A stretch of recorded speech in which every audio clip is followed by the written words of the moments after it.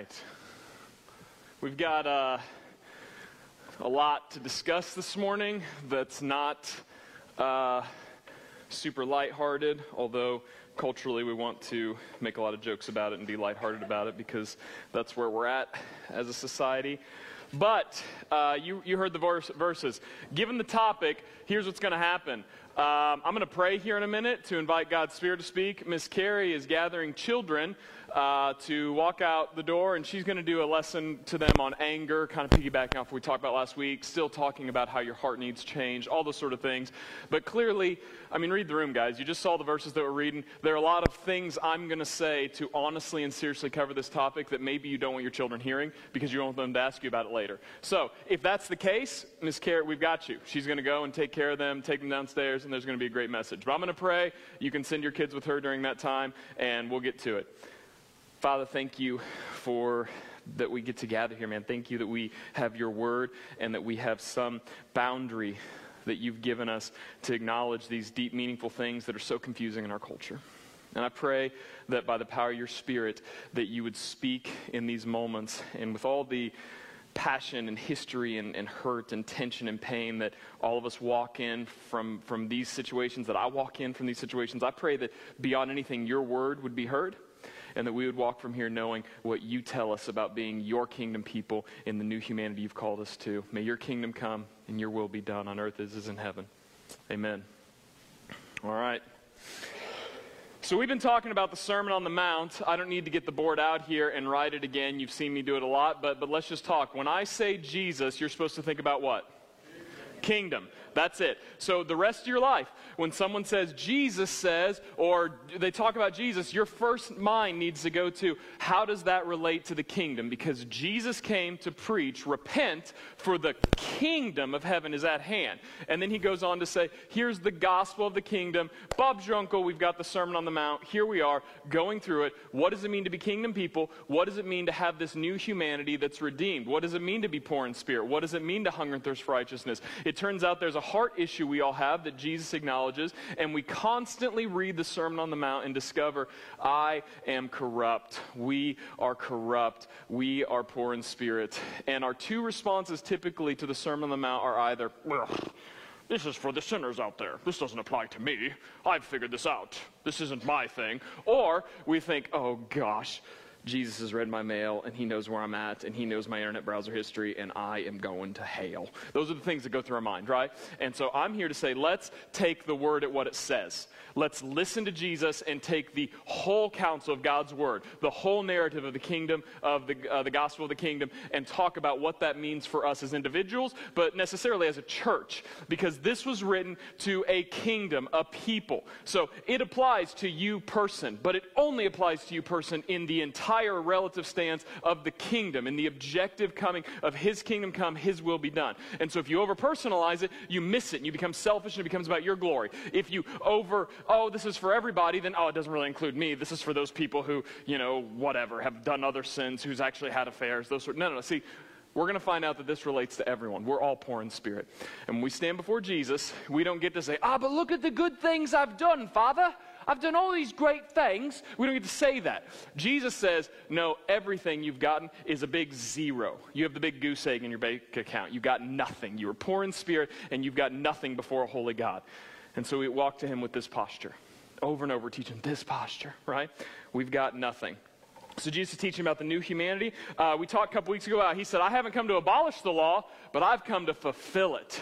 And so as we see these teachings, there's 6 of them in a row where he says, you've heard it said, but I tell you this. He's not saying, let me tweak this because, it wasn't written right before. He's saying, I'm fulfilling it. I'm explaining it to its full extent in how you need to understand it. And there's some fulfillment idea in this whole thing that he keeps teaching. Something is being fulfilled here. We need to understand what he's saying in fulfilling it. And we talked several weeks ago about how all of God's promises find their yes in Jesus.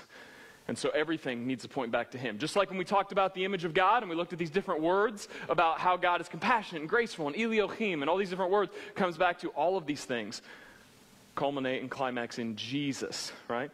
And so we're going to be talking about that. Last week, Nate talked to us about anger. cover that, again, Jesus cares about your heart. You murder people in your heart, right? You commit adultery in your heart. We'll talk about that here in a minute. Jesus cares about your heart. It's interesting that there's a common thread that happens amongst all of us where we think, oh, I'm just angry, it's justified. Let me justify it with this little meme, with this little thing I put on Facebook. We just ignore it. We don't want to say, oh, I'm not bitter like that person who hasn't talked to their sister in 15 years. And we just say, oh, our anger's not that bad. Here's what Jesus wants you to know. When you cage someone in your anger, in your brain, and in your heart, you capture them, you enslave them, and belittle them, and abuse them to what you think they ought to be. And that puts you being God, and you being the judge, and you being the captain. That's not what God intended. That's not the love he created you for. And we're going to find over and over that Jesus cares a whole lot about your heart posture and how you perceive other people. And all of it comes back to his greatest commands in Matthew 22 that we'll probably be reading every week. But Jesus cares a lot when you take someone, you say, hey, I'm angry at you and I'm going to hold it on the inside. You know, there's the cute little phrase like bitterness is the poison that you drink hoping it kills someone else. So you get bitter and you get angry at someone. What you're doing is you're enslaving them in your own mind. I can create a caricature of your mind. You are a snobby little witch in my mind and you've done these little things and I can point to these Facebook things to say that you're just a jerk and I don't like you. And what you've done is you've caricaturized them. You've belittled them to what you think they should be. Boom, now you're this big in my mind and I can control you. We do this with anger. We do this with insecurity. We do this with people at Walmart that we think aren't the kind of people we think they should be. We do this with the poor. We do this with race. We do this all through different kinds of history. We say we are going to belittle people into what we think they should be. And it makes us feel superior. And Jesus said that's stupid. It's wrong, and it goes against the image of God. And so for anger, maybe some of you, you stop there today. Go back and think about anger. Maybe there's people in your heart that you're constantly belittling, that you're lessening. You can't possibly love the Lord and love others as one commandment as he's called you to because you are so filled with anger and bitterness. And Jesus says you're murdering them in your mind and your heart. You have a heart problem. It needs changed by Jesus. And you can't do it. You can't fix it. I can't fix it. I can't fix the anger, pain, and hurt that I have from people long ago that still come up sometimes. I can't fix it. I have to bring it open-handedly before Jesus. Jesus says, this is how anger and broken relationships should be approached in the kingdom. Boom. And then he has those thoughts we read last week. Now he's saying, this is how sex and sexual desire works and how it should be approached in the kingdom. Before we unpack this, I need to unearth the bias that we come to with this. Some of us were raised or have been highly marinated in what I would call churchianity, right? And so we might have grown up in times of books like I Kissed Dating Goodbye, or maybe Love Languages fits in this, or some of Gary Smalley's stuff. I don't want to throw him under the bus, but maybe True Love Waits conferences, where we have swung this pendulum to where we have made sex this big, icky, sinful thing. Ooh, R-rated movies and sex and stuff, gross. That's where we come about it. We say, oh, this is bad. We have some people on the other spectrum say, I don't want nothing to do with the Christian sexual ethic because we are above that now. As a culture, we have grown to really understand sex and Jesus' repetitive stuff in the Bible. That's all their culture, back when women had to cover their heads, and we have grown above that. So we have the sexual revolution where we can do whatever we want, right? And so we acknowledge this. Please, church, one body, one faith, and baptism. Look around and acknowledge that there are people of every walk in life. There are people in here who have been sexually abused. There are people in here who think sexual abuse doesn't really exist. There are people in here who are deeply scarred when we talk about porn. There are people who think, no big deal, right? And so we have a vast variety of people here. We have people watching at home in this room that aren't even believers, have no idea what to do with this. And so as soon as we start talking about what Jesus says about sex, we so quickly prop it up and we say what he says about sex and what he says about homosexuality and what he says about abortion, these are the biggest issues in the kingdom, and they're not. The biggest issue in the kingdom is that you are separated from God, and the only way you get fixed is through Jesus Christ. And so when we come to scriptures like this, please have empathy with each other and acknowledge we all come from different backgrounds. And Jesus isn't coming out of the chute saying, you know what the greatest commandment is? Stop having sex. That's not what Jesus is saying. In fact, Jesus has a deep passion and desire for sexual desire. He thinks it's a great deal. We'll talk about it here in a minute. Jesus is saying, it turns out we're all poor in spirit and corrupt in heart, and we need Jesus. And so as we walk into this and we acknowledge we all have different backgrounds in this, please remember, all of us need Jesus. And we're not here this morning to say, you know what the biggest issue in our culture and our church is? Sex. That's not what we're here for. We're saying the biggest issue is that we have grown apart from the image that God created us to grow towards, and we can only get that fixed through Jesus Christ. So that's what we're going to talk about. We're going to talk about a king and a kingdom, his image, what he designed us for, and how we have completely gotten away from that through the world, the flesh, the devil, pick an enemy. They're all working together against these things, and the only way we get it fixed is through Jesus. light topics we get to deal with next couple weeks. Next week we're talking about divorce, so buckle up. Here we go. This week, sex, lust, sexual desire. I'm going to read it again, Matthew 5:27-30. You have heard that it was said, you shall not commit adultery. But I say to you that everyone who looks at a woman lustfully or with lustful intent has already committed adultery with her in his heart. If your right eye causes you to sin, tear it out, throw it away. Better for you to lose one of the members than the whole body to be thrown into hell. If your right eye causes you to sin, get rid of that, throw it away. For it is better for you to lose one of the members than your whole body to be thrown into hell. Again, Jesus is fulfilling the law. This is what he's saying. He's come to fulfill the law. This is what we're talking about. And it's really important here to understand Jesus isn't fully right now coming out about what he thinks about marriage. He'll get there in like 14 chapters in Matthew 19. He has some real specific things to say about marriage. But in general, when Jesus is asked about marriage, sex, sexuality, anything, he goes back to Genesis 1 and 2. Paul does the same thing. If we want to understand anything in the world, we have to so sick over the years of me preaching of constantly going back to Genesis 1 and 2. But if you don't understand Genesis 1 and 2, the rest of the Bible doesn't mean anything to you. Stop reading Revelation, try to figure out the end times. Because the end times only make sense if you understand your protology. Eschatology defines your protology. Bible nerd. Those words mean how you see things start is how they end, right? This is what the Bible means, and so we need to understand Genesis 1 and 2. Jesus brings everything there. We'll talk more about that in a minute. Jesus isn't prude. Jesus isn't trying to repress all sexual desire. For Jesus, anything that would fracture the marital covenant and fracture the relationships that God's given for humanity is a distortion and makes us less human. And that's a big deal. And we need to be thinking about what does it mean to be human objectively, not relatively, not, oh, what does Brian think, what does Keith think, what does Debbie think? What does Jesus, what does the Lord say about what it means to be human? And then anything that's not that is a distortion of that and is making us less human. Interestingly enough, look around. Evil is making all these things less human, less meaningful. So I don't need to give you an analogy to that. We'll talk more about that later. We're going to camp on verse 28 for a while because we need to define some of these terms because none of us want to think that this applies to us and because they're terms that could be tricky. So first we're going to look at the word looks. Anyone who looks it says anyone who looks at a woman with lustful intent has already committed adultery in his heart. So anyone who looks is a tricky word in our culture because you can look, right, you can just look at something, right? But then the Greek here is like a long, focused glance. We have a word for that. You know what it is? Stare, right? How many of you ever told your kid, don't stop staring, right? This is the Greek word. We're not talking about like anyone who looks like, oh, there's something attractive. Oh, whoops. Oh, I just sinned. I should have cut off my arm. That's not what Jesus is saying. To acknowledge someone as attractive is not lust. This is an important point. We're not going to unpack that a ton. It's kind of understood, right? When you see, there are beautiful people in the world, right? Have you seen my wife? But there are beautiful people in the world. And when you see them and you acknowledge them as beautiful, this is not what Jesus is talking about. He says this is a look, a long-intended stare for what purpose? For lust. We got an image here that I think is helpful. Is lust, help me, do you think lust is a Christian word? Do you use it like at your job? Has anyone ever been like, oh man, I just lust after getting this sale or whatever? Does this happen?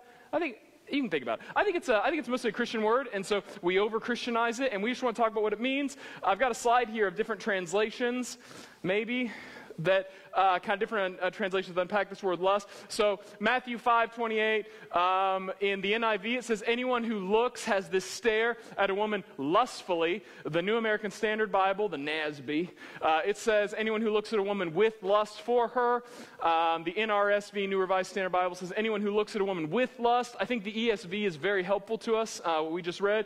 It says anyone who looks at a woman with lustful intent. If I were to say, here's how we should read this in the Greek, and I'm not some Greek expert who knows all Greek, but the scholars that I read, the things that I'm understanding, when I look at these word studies, here's a great translation.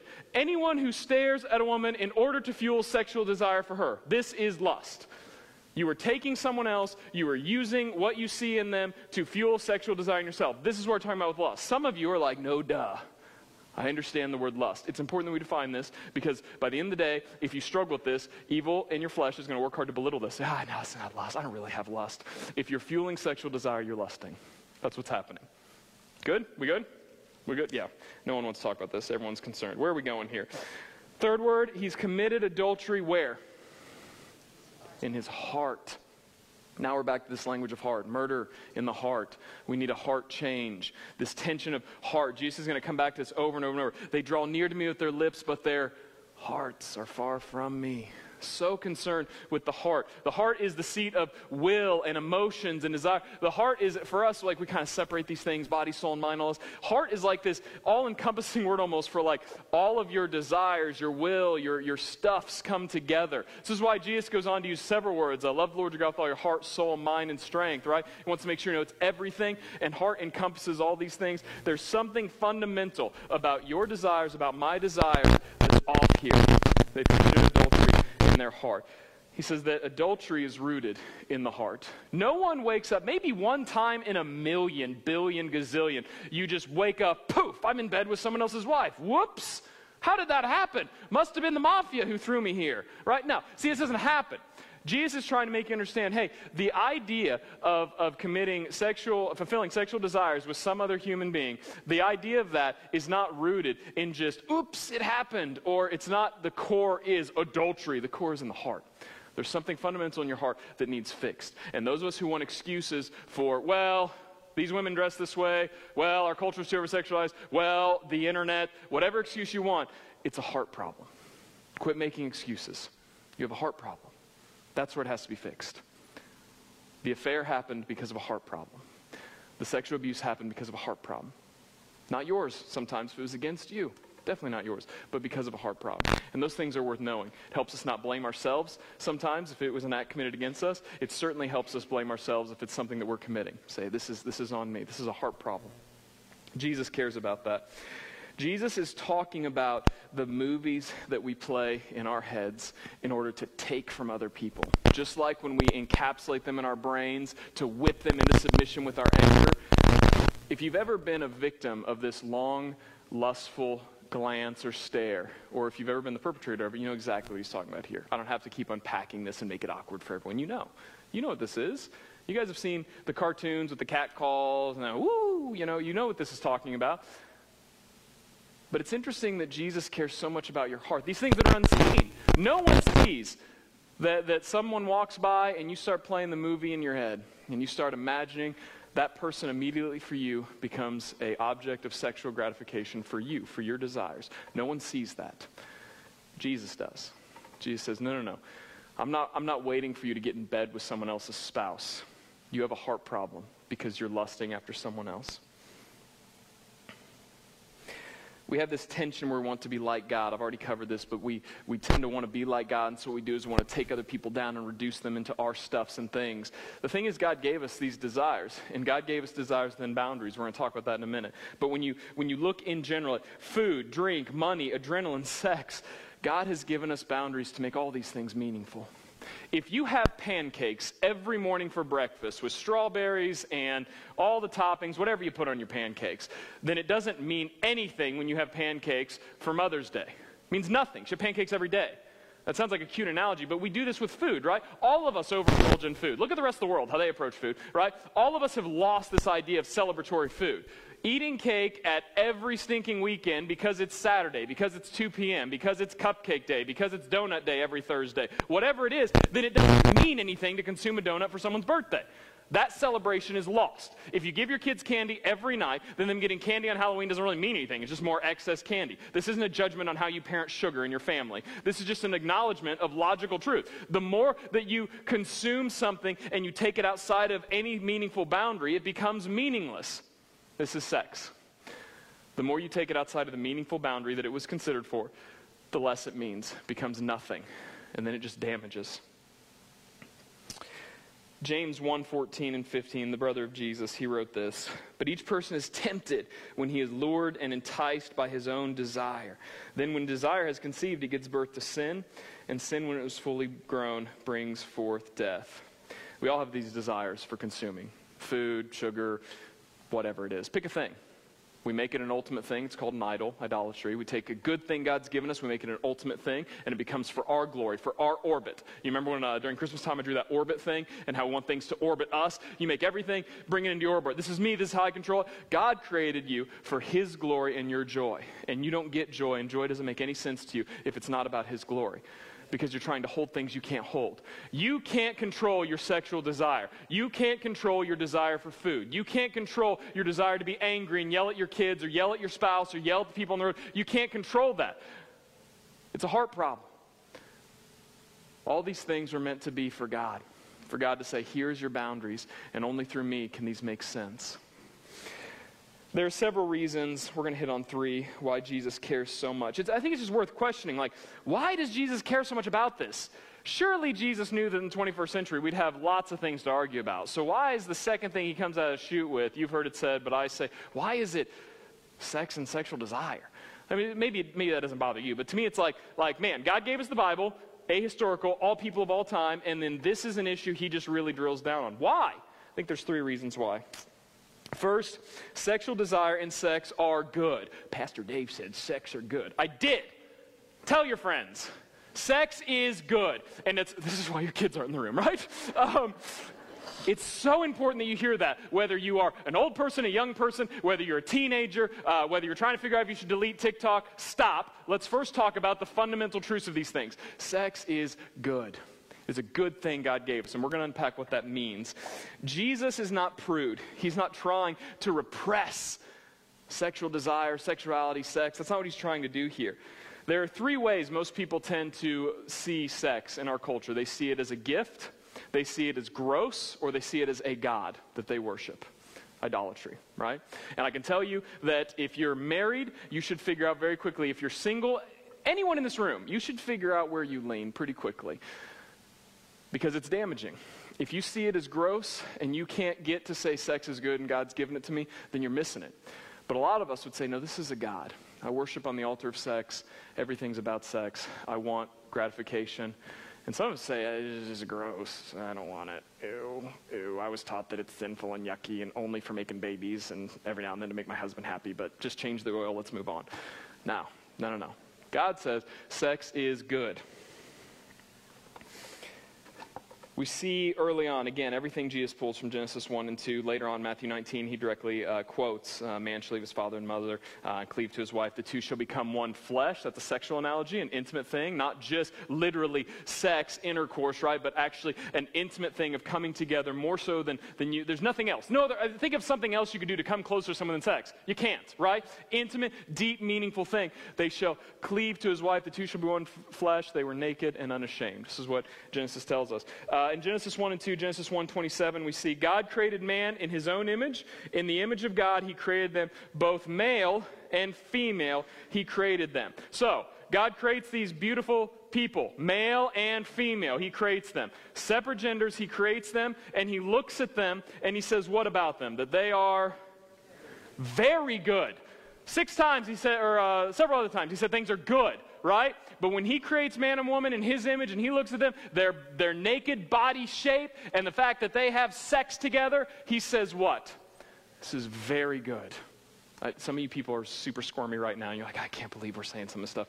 It's okay. We're going somewhere with this. It's just so important because we're going to walk out and forget this. And you're going to walk out and be confused by what the culture says about sex, right? Sex is good in the boundaries God put it together. And God put it together between a covenantal relationship between his created order with a man and woman in a covenantal relationship that glorifies him and gives them joy. And when you remove it from that, it messes it up. Jesus would have grown up hearing Song of Solomon read to him, or Song of Songs is probably a better way to state it because there's an argument on how much of it Solomon wrote. You don't care about that right now. But Jesus grew up reading Song of Songs, Song of Solomon, whatever you'll call it, and he would have heard it read to him every year of his life in synagogue growing up. There was a particular festival they read this, and raise your hand if you've read Song of Songs. Yeah, this is like erotic biblical poetry, okay? So if you've never read it and you're like, the Bible has nothing to say about sex, I'm not about it, go home and read Song of Songs, okay? It'll make you squirm. It's really uncomfortable, right? There's some things there you're just like, okay, this isn't Jesus talk. We don't teach. If you're a Sunday school teacher, you probably didn't teach this in your Sunday school class as much because it's intense stuff, right? Here's one thing Jesus would have heard from it as he grew up reading this in the temple and hearing it read to him. Song of Songs 8, 6, and 7. This is the bride talking to the shepherd, the groom. There's a lot of ways to break that down. But here's what she says. Set me a seal upon your heart, as a seal upon your arm, for love is strong as death. Jealousy is fierce as the grave. Again, love in Song of Songs is both a deep, meaningful, emotional passion and a physical passion that culminates in sex. So when she says love, she's talking about making love, okay? So don't get confused there, right? Love is strong, jealous and fierce as the grave. Its flashes are like fire, the very flame of the Lord. Many waters cannot quench love, neither can floods drown it. If a man offered for love all the wealth of his house, he would be utterly despised. Sex and sexual desire are a powerful and deep and meaningful thing. And I think that the analogy of this is going, we could talk about water for a little bit. We're going to talk about fire instead. Let's talk about fire. Is fire good or bad? Yeah, right? Yeah, I mean, we can do that cute thing of like, yes. Here's the point. That's a stupid question, right? Like, is fire good or bad? It's tricky because, like, on one sense, if fire burnt down your house yesterday, you're kind of like in the camp of, yeah, fire sucks. I don't want fire. Like, it's a bad deal, right? But if you sat by a fire last night to, cook the only meal that you had that day and to celebrate time with your family, then you'd be like, man, fire is really good. And all through history, we could see that fire is really great.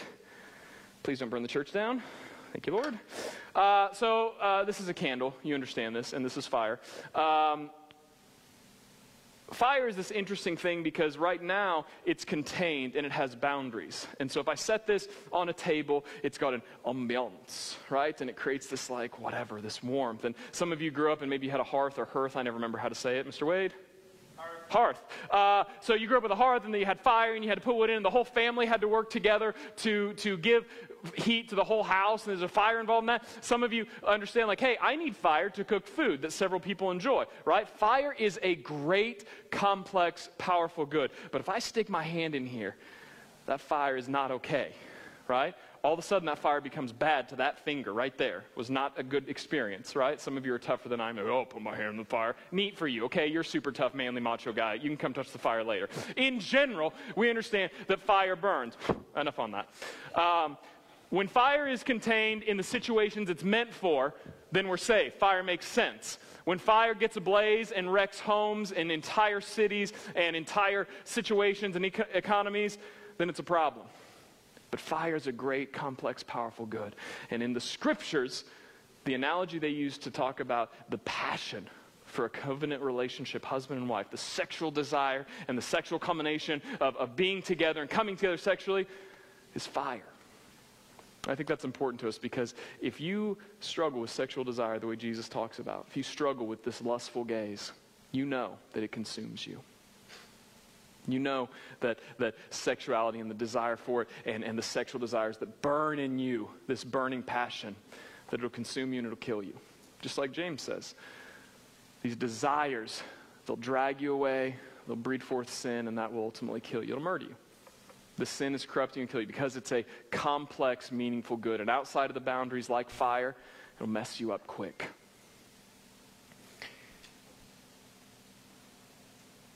Jesus is saying that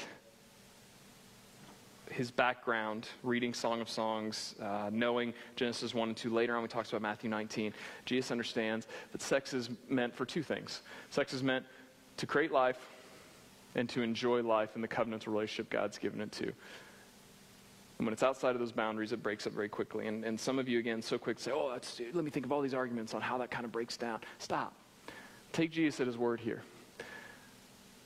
Because we've all seen how adultery, how these lustful glances mess people up. I think there's a second reason that Jesus cares so much about this, aside from just he grew up around it. He grew up seeing that sex is good. Jesus has a particular vision of what human beings are here for and what we're supposed to do with this humanity he's given us. And we get that from Matthew 22. I said earlier we'll probably read this every week. We're going to read it right now. Jesus came to fulfill the law. He says, I've come not to abolish it, but to fulfill it. And then later on in Matthew 22, the Pharisees had heard that he had silenced the Sadducees. They gathered together, and one of them, a lawyer, asked him a question to test him. Teacher, what is the greatest commandment of the law? And Jesus said to them, here's the big one. As Jesus said, here's the greatest commandment. You shall love the Lord your God with all your heart and with your soul and with your mind. This is the greatest and first commandment. And the second is like it. When he says like it, he doesn't mean, oh, here's extra credit. He's saying, no, these two are one commandment. This is together. You can't do one without the other. They're inextricably connected. It is like it, meaning it is like it in importance. It is like it in the greatest commandment. Love the Lord your God with all your heart, soul, and mind. And as a commandment on top of it, with it, in the same line, love your neighbor as yourself.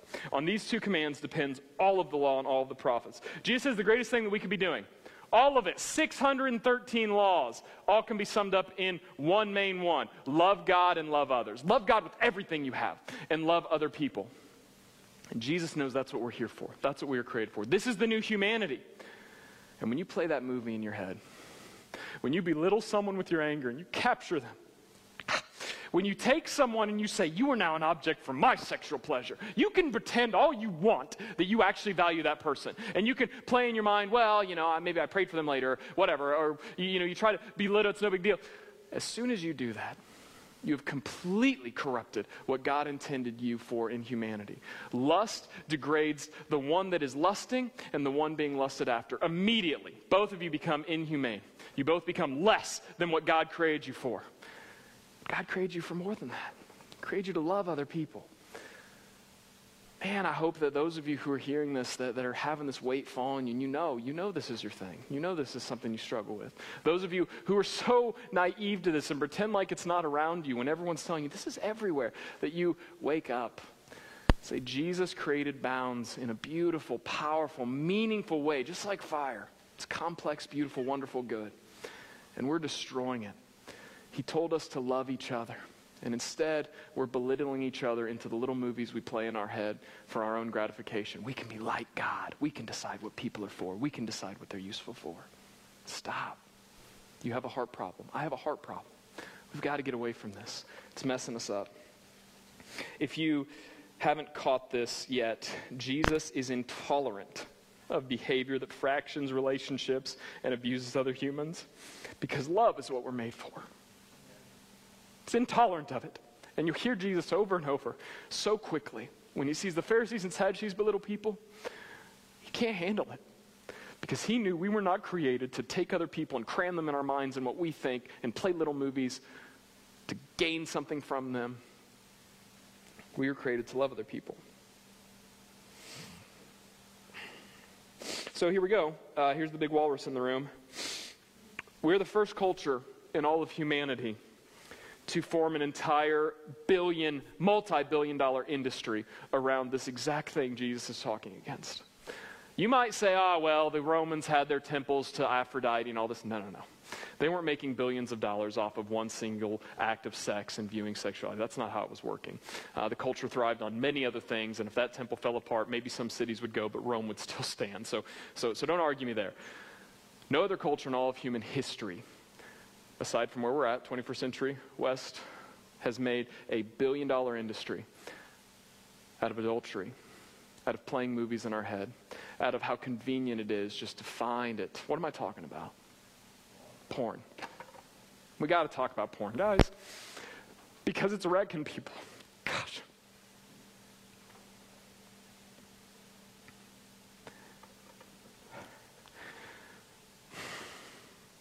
It's everywhere. Jesus knows that you don't just poof, wake up, and have an affair. How do you think people get to the point of thinking that it's okay to sexually abuse children? How do you think they get to the point of doing these awful acts that we just want to throw them in prison and kill them?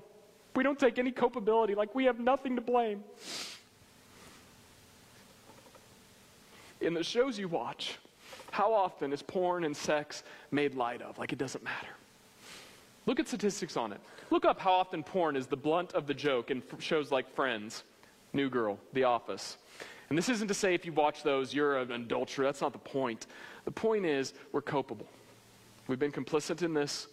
And as a church, as Christians, we need to say, hold on.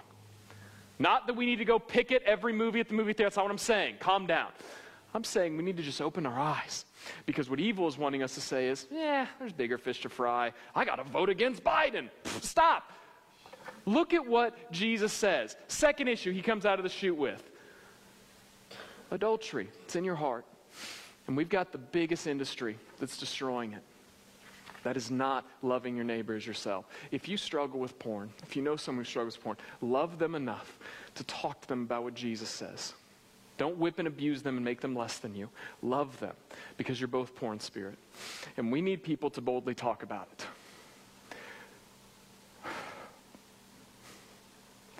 Because, come on. I'm sorry, church. I prayed all week that I wouldn't struggle this much with this message. Those of us who are constantly being recovered need people to speak into our lives about it, because we've seen the redemption on the other side. And those of you who are continuing to corrupt yourself, other relationships, your family, man, there's light on the other side of this. Jesus can change your heart. As a church, we need to have a posture of talking about it. Whew. Third reason that Jesus is in it. He says sex is good. Jesus believes that. He saw it growing up. He knew all that. It's in the Bible. Jesus has a particular view of how we should approach humanity. We're supposed to love each other. Porn industry, a lot of the shows you watch, is not communicating the love of the Father. So we need to be thinking about that. The third reason, I think, or at least something that's interesting to point out that we might overlook in our gender revolution nowadays. What gender is Jesus talking to here? He says men. Who were his listeners? Both men and women. So he was addressing, we've talked about this before, the crowds gathered. And we see in Luke and other places, this was an eclectic crowd. I mean, there could have been more than 500 people here. We have no idea. Tons of people, though. Large crowd gathered. Men, women, poor, broken people, maybe some children. There's a whole eclectic group. And he addresses men. I think that's interesting. And I think that before we get nuts about gender revolution and stuff, just ask yourself, we don't need to take a vote, which gender has used sexual desire to create oppression and belittle the other in history? Which gender has done that more? Men. Okay. That's worth acknowledging, right? Right now, today, any woman in our church could make more money in the porn industry than she's making right now at her current job. Immediately. I'm talking tenfold. And that's not a proposition. You've already heard me talk about how broken and awful it is. Don't go seek those jobs. I'm saying that it's a ridiculous part of our culture that our daughters are growing up in a world where they could make more money and have everything the world says they desire if they just give their bodies into these relationships. It's a simple thing, no big deal. Just film it. Just take pictures of your feet, no big deal. It's everywhere. And Jesus is talking to men. He's not stupid. He knows women struggle with sexual desire. He knows women lust. You don't have a pass, woman who looks at porn. That's not what Jesus is saying. He's not dumb. But Jesus says, Jesus is not just teaching an individual morality. He's launching the kingdom.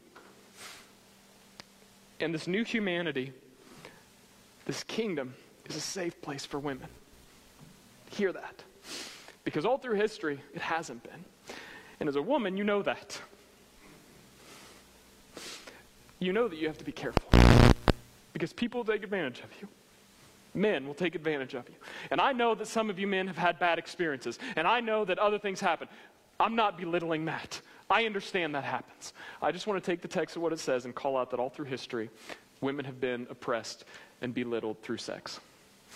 They've been objectified. And I think it's interesting that right now, the most lucrative, easy way for them to make money is to sell their bodies online. And I think as a church, that should drive us nuts. And it should change the way we treat our wives, the way we treat our children, the way that we teach Sunday school, the way that we teach youth group. And it doesn't start with poof, waking up in bed with someone's wife. It starts in your heart. It starts with how you approach your social media. It starts with the apps that you have on your phone. It starts with the things that you become lackadaisical to or lazy to. So what do? How you guys doing, man? This is... What do we do with this? This is heavy stuff. Jesus goes on to explain it. He says, if your right eye causes you to sin, get it out. Tear it out. Rip that eye out. Throw it away. It's better for you to lose a member than your whole body. If your right hand causes you to sin, yep, done with that sucker. Get it away. It's better for you to lose one member than for it to go in hell. Why is Jesus taking this so seriously? Clearly, he's not seriously considering that this is the exact action to take for two reasons. And I'm sure this is really logical. First reason, can you still lust and struggle with sexual desire without a hand or without an eye? Yes. And secondly, if he thinks that cutting off a body part is a solution, he left one out. Thank you. So, clearly I'm not trying to be crass. This is just worth noting. Like, I think Jesus is being serious about something else here. In the Psalms and the Proverbs and wisdom literature, your eye and your hand and your foot were deeply meaningful. It symbolized how you see the world, how you act in the world, and your life path as you walk in the world. I think Jesus is piggybacking off that to say something poetic here about your hand, what you do in the world, how you physically approach your sexual desires, and how you see, what you allow into your body, what you allow, your vision would be a better way to put that, how you see the world, your vision of the world. How do you see the opposite sex? How do you see sexual desire? How do you deal with sexual desire with your goings about in life? Anything that you must have that causes you to stumble, Jesus says, cut it out. You got to be done with it. Because the kingdom is a safe place for women. The kingdom is a place where we love each other and we don't belittle each other in our minds. What a beautiful place to live. And so I would much rather live in that place without an eye and without a hand than to try to go through the world as broken as it is with eyes and hands. Do you understand the analogy here? I'm not saying to gouge out your eyes and cut off your hands. That's not what Jesus is saying. He's saying you've got to be willing to get it out. Cast it out. And for some of you that looks like your cell phone. I meant to bring mine up here to hold it up. Some of you, that is your struggle, and you know it. I don't need to call it out. Man, TikTok, Instagram, Twitter, Facebook, you can find ways to belittle the opposite sex so quickly in your mind with those things. And for some of you, you need a dumb phone. And that's super inconvenient, and you will be the lamest person in your circle, and you won't be able to track my calories in the same way, and I won't have this app. We all have a reason. The app that makes our life so beneficial. Jesus says the kingdom is for loving each other. And if this thing is causing you not to love each other, to belittle people, it is that important. What level are we willing to take marriage, sex, sexual desires, and the love of others seriously? Church? How serious are we? Do we love each other enough to say, hey, bro, I'll buy you a dumb phone for a couple months because I care about you getting away from this? I could talk a lot about different avenues there of things to cut out. But I just say, empower God's Spirit that He would lay something on your mind. You're hearing all this. You're seeing the brokenness come out of all this. There are things in your life that are more important than the kingdom. Jesus says, if they're causing you to stumble, if they're causing you to not love other people, if they're causing you to belittle people in your mind, cut it out. Just like Jesus said last week, right? Hey, leave the goat at the altar and take the 3-day trip, 6-day round trip back to where you were from. Leave that and go reconcile with someone, because reconciling with that brother or sister in Christ is way more important than pretending to worship while you have that broken relationship. Jesus cares so much about this new humanity, loving each other and not being a part of broken relationships. So you got anger, you got lust, cut it out.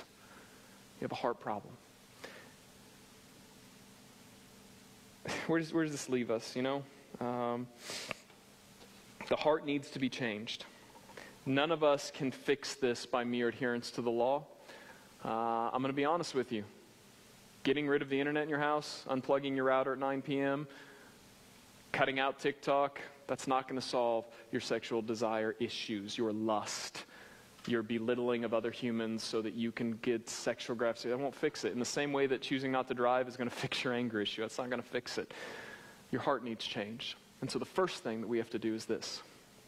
Come to Jesus and say, I got to raise the white flag. I see what you're saying, Jesus. I look at the culture around us, and I'm a part of it.